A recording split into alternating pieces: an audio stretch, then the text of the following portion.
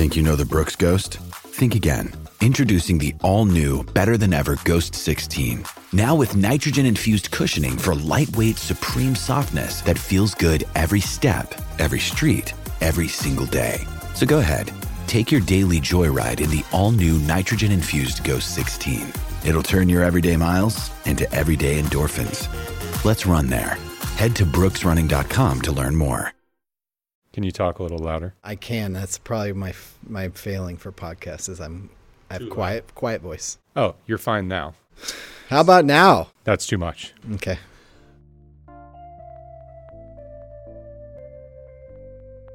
Are you hungry? If not, you will be. I'm Andrew Thien, and this is Beat Check, a new podcast from the Oregonian. Up next, a conversation with our food critic about his favorite new restaurants in town and how he compiled his much-anticipated list. But first, allow me to introduce myself and this new podcast. I cover transportation issues for the Oregonian and Oregon Live, but I started my journalism career on the radio back in 2006. Let's see if I remember how to do this. Okay, so I'll probably sit like this and keep talking to Andrew Thien. That's great. You sound great. Okay. Beat Check is a new podcast where I'll take a closer look at the stories and issues that matter in our region and bring them to you once a week.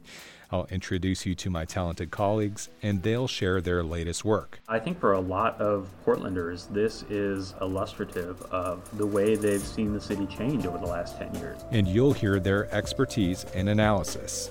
You'll also get to know their personalities. That's right, man. We both have 2 kids. It's kind of wild. We'll talk about big issues. Everything that Uber stood for kind of was how they entered this city. And big personalities. I'm a little bit of a Don Juan, but when it comes to subjects, but, they're always in my heart. And, who doesn't love Darcel? It's going to be fun. Subscribe to Beat Check with the Oregonian anywhere you get your podcast to hear the latest episodes. On this week's show, Michael Russell takes us to Eam, his 2019 Restaurant of the Year. And he talks about some of his top 10 new restaurants in Portland. We also talked about bikes, the latest trends in Portland dining, and how he eats all that food. Name's Michael Russell.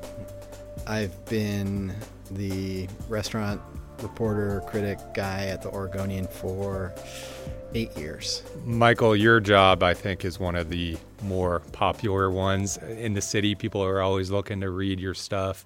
How much work do you put into these lists? Because it's a pretty remarkable amount of reporting that you put into it. Right. So for this year's list, I went out and ate at maybe 60 restaurants over the course of the year to put together my best new restaurants of 2019 list, which came out recently. Sometimes I've done more work than that, and some of it is just in the process of doing my job. I try to check out every new restaurant. I missed, I think, 2 newer places this year, which I try to be very completist with it. But one of them was only open Fridays and Saturdays, like every other week.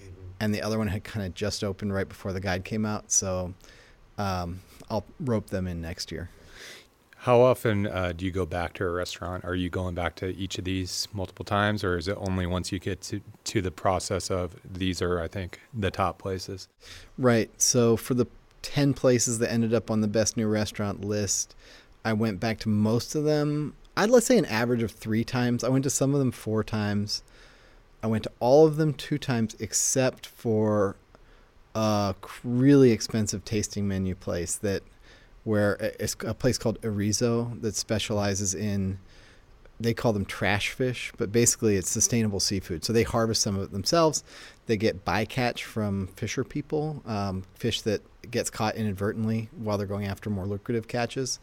And our bill came to something like $430, $450 for 2 people. So it's hard to justify that expense more than once. And I kind of got the picture of a place that has a really noble goal. I didn't even really absolutely love the food, and that was reflected in my review. They came in at number 9 on this year's list. But everywhere else, 2, 3, or 4 times at least. It seems like a dumb question, but how do you do that? How do you eat? Yeah. How do you eat so much delicious food and and go back for more? Is it exhausting, or is it, do you have to pace yourself? What's it like? I think I was sort of lucky in that I was born with a sort of natural voracious appetite. And even going back to before I was a journalist, before I got into food writing, I really could eat a lot. And I had great metabolism. I think as time has gone on, that has sort of worn away. So I'm trying to work out how to balance that, because it is like what is the opposite of a calorie deficit? A calorie surplus. Surplus. It's a daily calorie surplus every time you go out to eat, because, you go out to a restaurant with your partner or with some friends, maybe you order 4, 5 small things to share. That's kind of the modern way of dining. But I'm probably going to order more like 7, 8, 9 just to sample a wide range of the menu. And then I'm probably going to go somewhere else afterwards. So there might be 2 meals in a night. And I guess the key is just, trying to work out a little bit. I ride my bike everywhere to all my reviews, unless it's totally infeasible. And then, I don't know, going to the gym. I started going to the gym this year, so that's a big change for me. And you're chasing around a toddler too, so I know how that keeps you busy. That's right, man. We both have 2 kids. It's kind of wild. That's a little fact. Hey, we're talking transportation. I am the transportation reporter. You bike around to all your restaurants. I do. That's some breaking news here on the pod. I'm not the only critic that does it. I think Robert Sietsema, he writes for Eater New York. He's definitely a big biker. A guy named Jonathan Kaufman, who just moved here, he did a lot of biking in San Francisco. Soleil Ho, who's the new critic for the SF Chronicle, she rides mass transportation everywhere. So there's a few of us out there, and I think it'd be really hard to do in LA. Sure. But even LA, there's, the subway's kind of weirdly convenient. So you'd have to use like Ubers and Lyft. Right. If you're getting out of Santa Monica or East LA, or, you're covering a lot of territory. Yeah. I mean, like Jonathan Gold, the famous restaurant critic for the Times, like he was very associated with his like beat up, pickup truck. That was sort of, any profile you read of him would include a mention of this truck, and he would drive all the way out to the San Gabriel Valley looking for, Chinese restaurants or whatever. But I think it actually makes more sense. I moved to Portland in part because I wanted to live in a city where I could bike. So I've kind of kept that up as much as possible. What's your bike when you ride? That's a great question. I have 2. I have a Speedier all-city steel frame bike, and I have kind of a get-around town bike that's made by Linus. It's a 5-speed, or actually an 8-speed, with a basket, and I just installed a kid's seat on the back so I can take my older daughter, up Mount Tabor or whatever. She loves it. She pushes me up the hill, and I feel like in my mind, like, oh, she's actually helping me get up this. I don't think that works in terms of physics, but it actually works. Let's get your list this year. I mean, this is speaking of bikes, this is on my ride home, your top restaurant of the year. In some ways, and correct me if I'm wrong, I mean, emblematic of kind of what we're seeing in Portland right now on a couple different levels with some superstars teaming up. And talk about your top pick. That's right. Now, this year, I decided not to overthink it too much, and I named the restaurant that has been the breakout hit of 2019 as our restaurant of the year, our number 1 restaurant on the guide. It's a place called Eam. They do Thai spiced or Thai flavored barbecue. It's the best barbecue guy in Portland, Matt Vichadomini, and the sort of most important Thai restaurateur in the city of the past 3 or 4 years, Earl Ninsum. They partnered up with a guy named Eric Nelson, who's a sober cocktail savant guy. His cocktails aren't sober. All of them aren't, but right. He is. And so you've got Matt's delicious brisket combined with a curry from Earl and his cooks. Like, it has been, I think Portland really loves smoked meat. That's clear. We've seen that growing and growing in the city, particularly at food carts like Matt's Barbecue, Holy Trinity Barbecue, Bato's, and the one that I'm forgetting right now, Bark City. And then on the other hand, Portland is sort of like, I don't know if it's the Thai food capital of America, because LA has this like pretty established Thai town that, if you go there, as I did once, thinking, I wonder if Portland's the best Thai city in America, you kind of get floored by what's available there, just in terms of, places that open at 8 a.m. with Thai breakfast that it would be hard to do that here. People have tried and it just didn't fly. So you've got two things: Portland's crazy love of Thai food, Portland's growing love of particularly Texas-style smoked meat. It came together, and it's been a hit from day one. There's been lines out the door from day one. Even on Monday night, you might wait 30 minutes, which is pretty rare for Portland. What about the rest of your list? There's some other big names, right, in Portland restaurants, folks that you've kind of watched for years, rising to the top, starting their own shops. Yeah. I mean, there's a place called Bullard that's run by a chef named Doug Adams, who is on Top Chef, and he runs this really nice hotel restaurant called Bullard. Again, we're talking about smoked meats here. He's from Texas, so he's sort of taking the things he loved as a kid and elevating them to a really nice looking hotel restaurant. Also opened this year, which I didn't include in this list of restaurants, was Matt's Barbecue Tacos, which is the Matt's Barbecue Taco spinoff that actually recently got named one of the best new restaurants in America by Bon Appetit. I'm kind of more of a stickler for, I don't put carts on my restaurant lists. Right. I mean, it's kind of lame. Maybe it's a little bit like stick in the mud of me, but I just like to have the restaurant list be restaurants for the most part. Well, he's still represented on the list. Yeah, he got his due at Eam, no doubt. And actually, I think in terms of just the barbecue, Matt's Barbecue is the best at Prost Beer Garden in North Portland. Matt's Barbecue Tacos is second best, and Eam is actually third.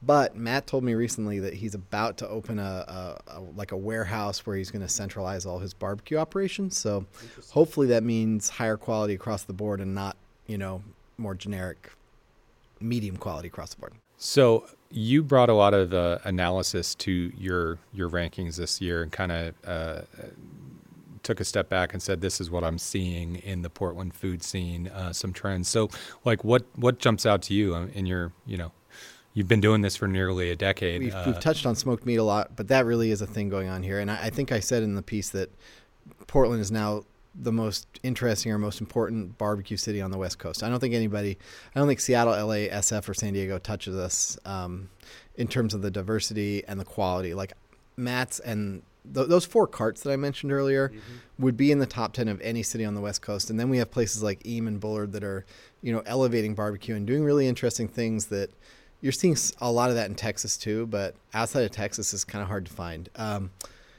In addition to that, we're actually seeing a lot of interesting movement on the vegan front.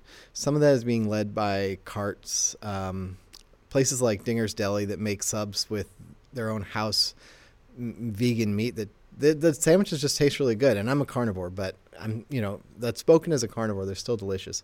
There's several places like that. A place called Peri Koshari that does this one bowl, like whole bowl Egyptian street food dish, koshari. It's really delicious. They top it with these caramelized crispy onions that I just love. And then that vegan scene is also translating to some of our most elevated, refined restaurants. There's a place that was our rising star, our number 2 restaurant called Berlou that does occasional vegan nights. And even their regular menu is dairy-free and, a lot of allergen-free.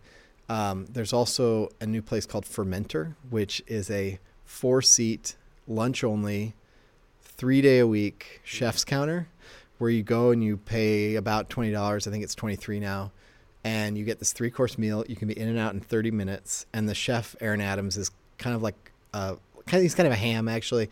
He's a power lifter. He'll tell you about what music he's listening to. And he just kind of raps with everybody who comes in. And they sell, obviously with 4 seats, and now that they've been reviewed in the Oregonian and a couple other places, they've gotten a little bit busier, but they also do these bowls to go. So even those 4 seats are booked, you can come and get a pickle on a stick or a grain bowl to go.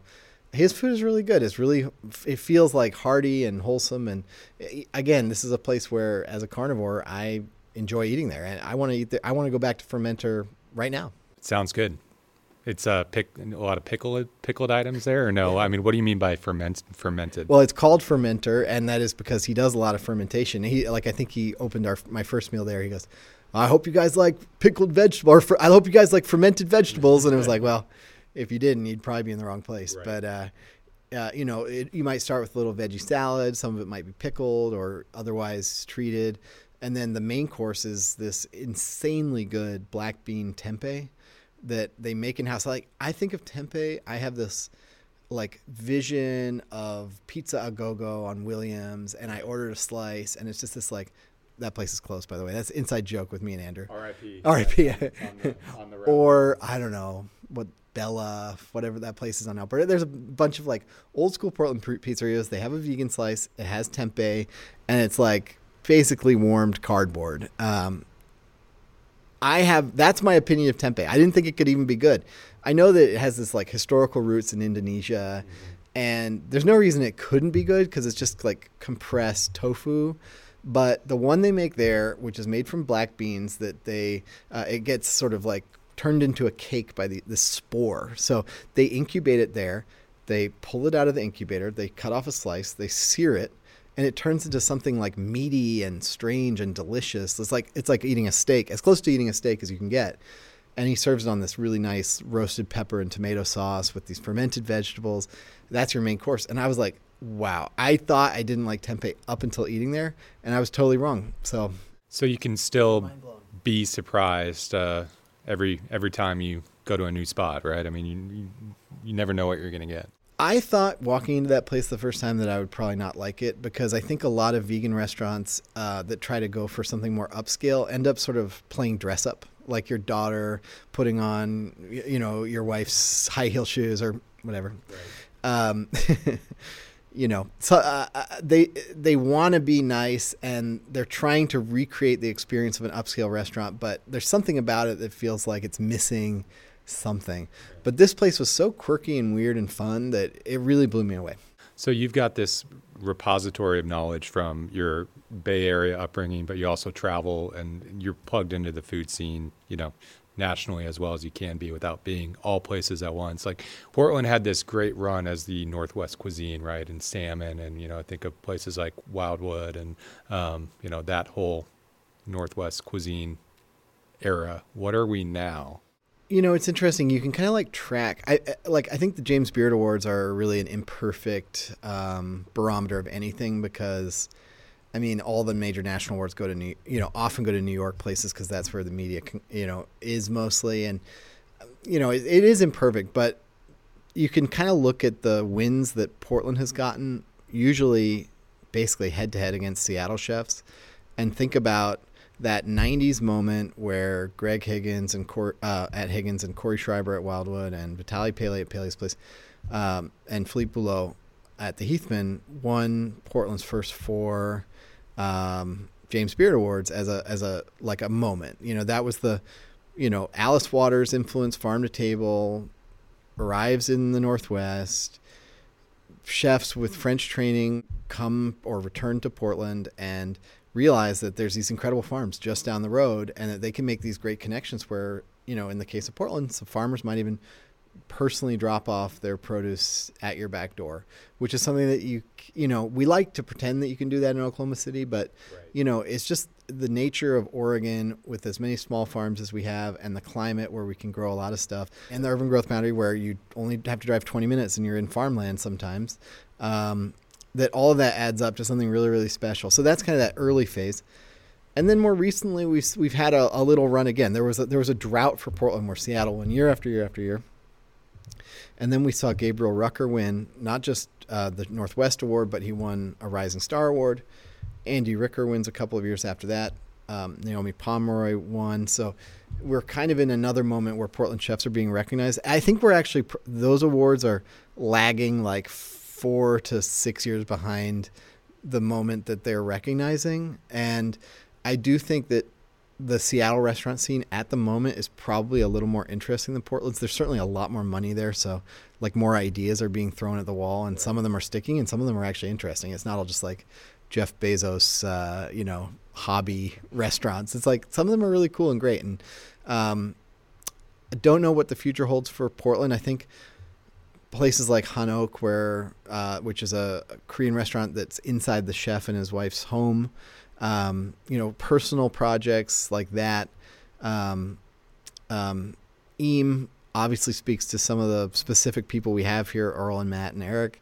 Canard, which was our restaurant of the year last year, being an all-day cafe from Gabriel Rucker where they're just having a lot of fun. Like these kind of personal, weird, quirky projects, that's where it's at. Unfortunately, a lot of the new spaces that are being opened up in Portland are in new development where the brokers who are listing the places really want existing concepts. They don't want like Starbucks necessarily, or maybe they do. I don't know if they admit it, but they want like the mid-scale, the Salt and Straws of the world. Everybody wants a Salt and Straw or the little boutique independent burger concept, and few people are willing to take a flyer on something like brand new. Now that we're talking about it, I think one thing that jumps out to me is, historically, maybe in the last decade or so, there have been a lot of like Kurt Huffman places, right, that have been either maybe not on your list, but expanding in the city or creating spin-offs. It seems like there's a new wave of, independent companies, or are these operations backed by some of the restaurant groups that we know? Yeah, that's really interesting. So both our Restaurant of the Year and our Rising Star are backed by Earl Ninsom, who is a Bangkok-born basketball playing, he was majored in marketing. He comes to America and he's worked in Thai restaurants all around town. And then I think I don't want to put words in his mouth, but I think he kind of saw what happened at Pok Pok. I know he told me that when he walked in there the first time, he was like, oh, okay, I get it now. And he pretty quickly opened this place, Padi, on Burnside and 28th that, I don't know if he'd like me saying this, but it feels a bit like a Pok Pok, hey, all right, the lines are long at Pok Pok, let's go to Padi. It's like right. Thai street food. Some of the dishes mean a lot to Earl personally, but from there, he's just been on this crazy run. He opens Langban, which is this Thai tasting menu in the back that serves really elevated Thai food. And then more recently, Eam, our Restaurant of the Year, and as well as Berlu, our Rising Star. So that's an incredible run for him. Bullard is... And Hot Yai. Oh my God, I know. And that's hilarious because you could almost look at the Eam Award. I shouldn't even be saying this, but you could almost look at the Eam Award as being a belated love for Matt's Barbecue and Hot Yai. I mean, Matt's Barbecue was a cart of the year 3 years ago, but those have been two of my favorite food world openings of the past 5 years. So they're both great. And then Bullard is backed by, I think they're called Holler Hospitality Group, but that's a woman named Jen Quist, who's the sort of other face behind Bullard and its sister bar, Abigail Hall. And she's up and coming. I hear rumors of a second thing that they're going to do, and we'll see if that pans out. Kurt Huffman, definitely had his finger on the pulse and still does in a lot of ways. He is behind the McKellar Beer edition. He's also involved in the new Kex Icelandic Hostel, which is going to have an Icelandic restaurant or Icelandic Northwest restaurant. He also has moved big time into the beer sphere. Like, he runs this beer bar, Loyal Legion, which has like 99 taps of Oregon beer. It's very popular. Lardo, the sandwich shop, which is his, him and Rick Gencarelli's place. They are secretly one of the best beer bars in the city. If you go to the Lardo in Southeast, they always have an interesting list. They're always doing cool beer pop-ups. They just had like this Nashville hot chicken place, Hattie B's, came into town, and they were pouring beer from Nashville, like 6 kegs. Like, not a lot of people can make that happen the way Rick and his team can. Like, I think they have deep roots in the beer scene, both from his time in Vermont and Boston and here now. And they have this crazy happy hour. I think 20-ounce pints are like $3 during happy hour. It's hard to beat. Well, thanks for taking the time, Mike. Appreciate it. My pleasure. Thanks for listening to the first episode of Beat Check. Check out Michael's reporting, restaurant reviews, and food rankings at OregonLive.com/dining. Check out my stories on the transportation beat at OregonLive.com/commuting, or follow me on Twitter at Andrew Thien. Until next time.